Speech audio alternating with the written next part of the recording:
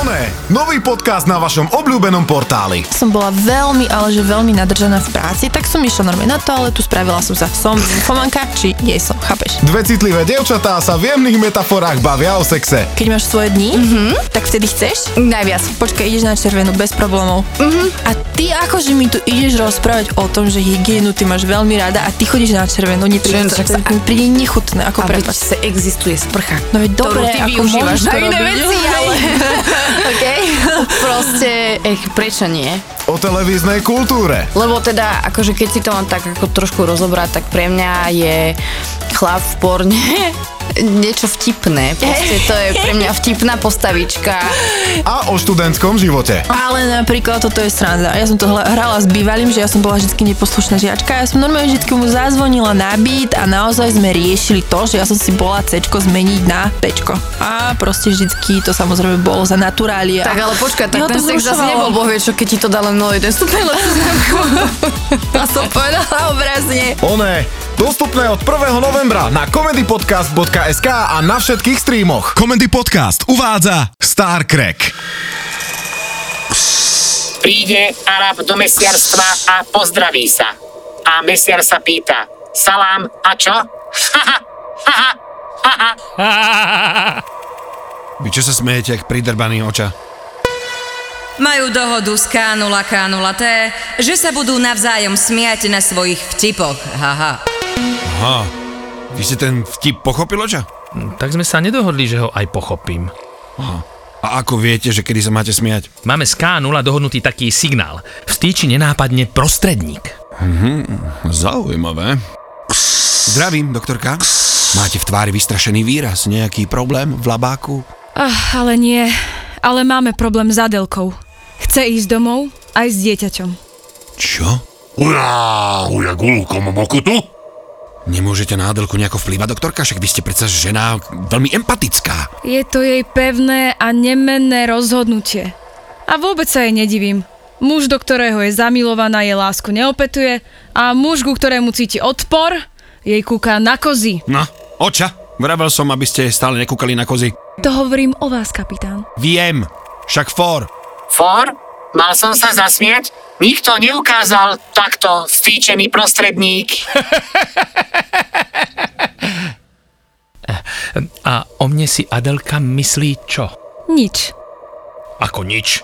Nejaký názor mať musí. No keď som jej povedala, že očami čumím je z nej hotový, tak sa spýtala, a to citujem, kto je očami čumím? No, možno len nepozná moje meno, ale musí vedieť, že existujem. Keď som jej povedala, že ste ten, čo má miesto očí diskohada, tak sa zasmiala a povedala, že také niečo v živote nevidela. Dobre, to je teraz jedno. No to nie je jedno. Mne nerobí dobre, keď si ma tu niekto nevšíma. A navyše... Technicky je to dieťa moje. Aj keď som to nebol úplne ja, kto ho splodil, ale bol som to ja z iného paralelného sveta. Tak mi teraz napadá, že Huňo nemá na Adelku žiadny nárok, je to matka môjho dieťaťa. A... Čo sa vy dvaja rehocete? Huňo vstýčil prostredník. Som myslel, že niekto povedal for. Huňo, schovaj ten prst.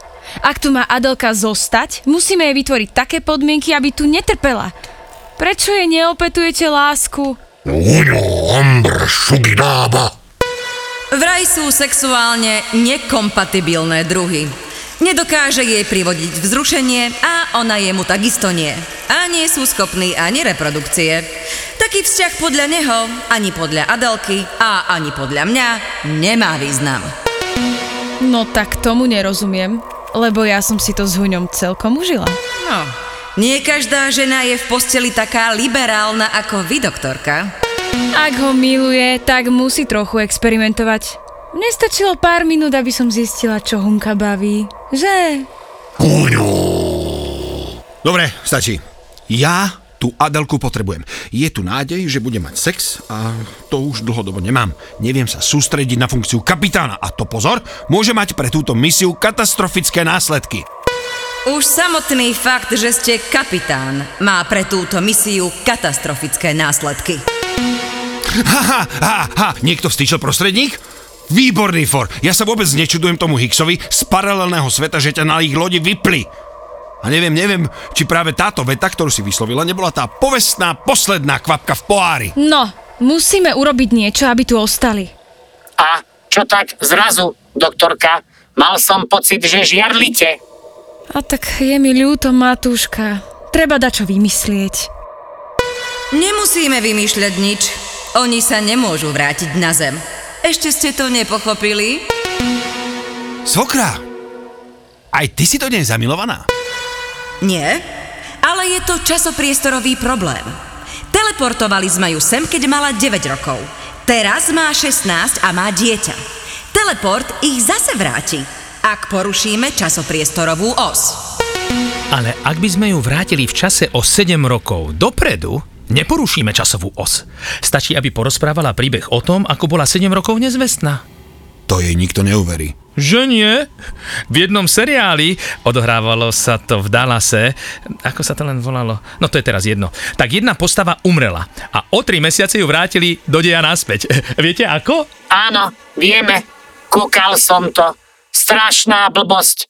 Divákom chceli nahovoriť, že celých 50 častí sa jednej postave len snívalo.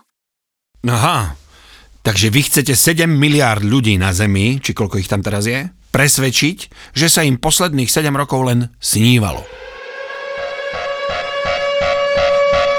Oča Doriky, my tu riešime vážne veci a vy si tam hráte nejaké videohry. Nie, to nie je videohra. Odlieta nám jeden modul. Aký modul? No, prieskumný, ale ja som nič neurobil. Je v ňom Adelka a dieťa. Podarilo sa mi zistiť cieľovú stanicu.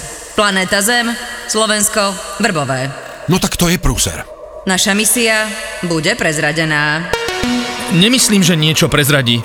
Podľa mňa už nebude druhýkrát riskovať, že ju zase zavrú do blázinca. Oča Doriti, veď rozmýšľajte. Ak pristane vo Vrbovom, v prieskumnom module z našej vesmírnej lode, tak asi nikto nebude predpokladať, že je blázon. Bude mať jasný dôkaz. Tak to je prúser. No. Budú nás hľadať? Ak by aj chceli, nemajú šancu. Misia Star Trek predbehla dobu na Zemi o 300 rokov. Nemajú technológie na to, aby sa k nám dostali. No tak to je prúser. Tak ale v čom je potom problém, kapitán? V čom? Že som si chcel vrznúť a jediný objekt, ktorý bol k dispozície preč. A tak je tu ešte doktorka Queenová. Nebojte, ona sa časom poddá. A je tu aj svokra. Naučím vás pár fígľov, ktoré ju vždy dostanú do varu. Neopováž sa, ty malý smrad. Čo je vám smiešné? Čo ti je smiešné, dement? No, K0 styčil prostredník. To som ukázal svokre, ale zasmial som sa aj ja. Aha, no, budeme si musieť vymyslieť nejaký iný spôsob, ako dať signál, že sa treba zasmiať. V poslednej dobe sa na palube ten vstýčený prostredník ukazuje až príliš často a je to potom metúce. K0, poď sem. Kamar. Vedel by si mi sem tajne dopraviť teleportom. Iste, pane. A máte aj konkrétnu predstavu? Mám. Tak nech je to niečo luxusné, s dobrými parametrami, chápete? Mám šepkať, pane? Iste, pane. Žiadny problém. Kto vie, kde je Adelka s Matúškom? No, ďaleko nebudú. Ak by ste veľmi chceli, tak by sme ich vedeli dobehnúť. Prieskumný modul nemá na rozdiel od Star Treku zabudovaný spínač na rýchlosť svetla. Počkajte, vyrátam to. Vedeli by sme ich dobehnúť za 0,21 sekundy. A čo ste to nepovedali hneď, oča? Tak nevedel som, že je to také dôležité. Kapitán Higgs, vy ste vedeli o tejto možnosti? No tak vedeli, alebo nie? Tak akože som tak nejako tušil, že by sa to dalo, ale nenapadlo by to hneď. Tak to je snáď jedno, nie? Vieme ich dobehnúť za 0,21 sekundy. Tak to je snáď jedno, že kedy vás to napadlo. To je ale... Tak akože odtedy už nejaký čas prebehol a... Oča, koľko by to trvalo teraz? Moment. Stále 0,21 sekundy. Ich rýchlosť v porovnaní s rýchlosťou svetla je naozaj zanedbateľná. Tak? Potom na čo čakáme? No, situácia sa zmenila.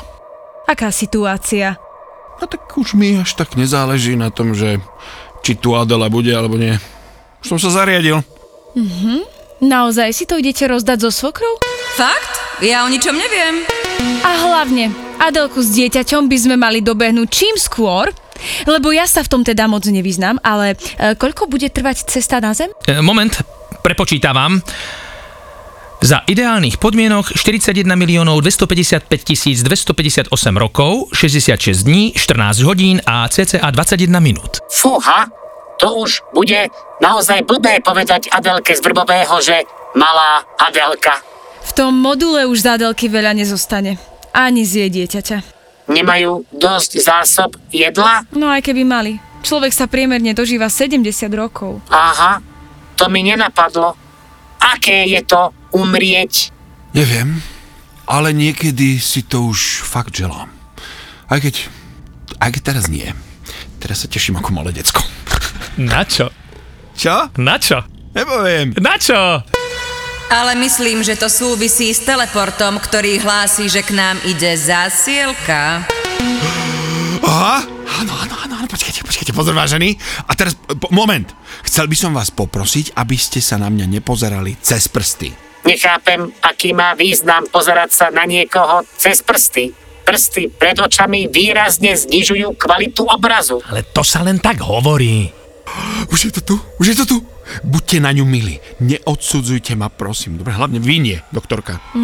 Nech sa páči, kapitán, vaša objednávka. To je čo? Vy ste si objednali auto? Na čo? A nie, ale ja som si objednal úplne niečo iné. Kanula, a tebe už ale jebe fakt vážne? Možno som prepočul, vy ste to tak veľmi tajomne šepkali. A čo si počul? Že chcete, aby som vám sem dopravil nejaký eskort. No? A prečo si sem teleportoval toto? No, veď to je Ford Escort. Chceli ste luxusný s dobrými parametrami. Takže tu máte verziu Cosworth Luxus RS 2000. Motor má vyše 300 koní. Oča? Áno. Dobehnime ten prieskumný modul Starcracku. Idem si láhnuť. Bol to náročný deň. Kedy vás mám zobudiť, pane? Tak približne o 0,21 tisícin sekundy. Ale na čo si kúpil to auto? Účinkovali kapitán Hicks, Sveťo Malachovský, Očami Čumim, Roman Pomajbo, doktorka Kvínová, Dominika Richterová, svokra Zuzana Kizeková, robot Kokot, To sa vyslovuje K0K0T. pardon, robot K0K0T, Roy Medvedov, Huňo, Andy Kraus.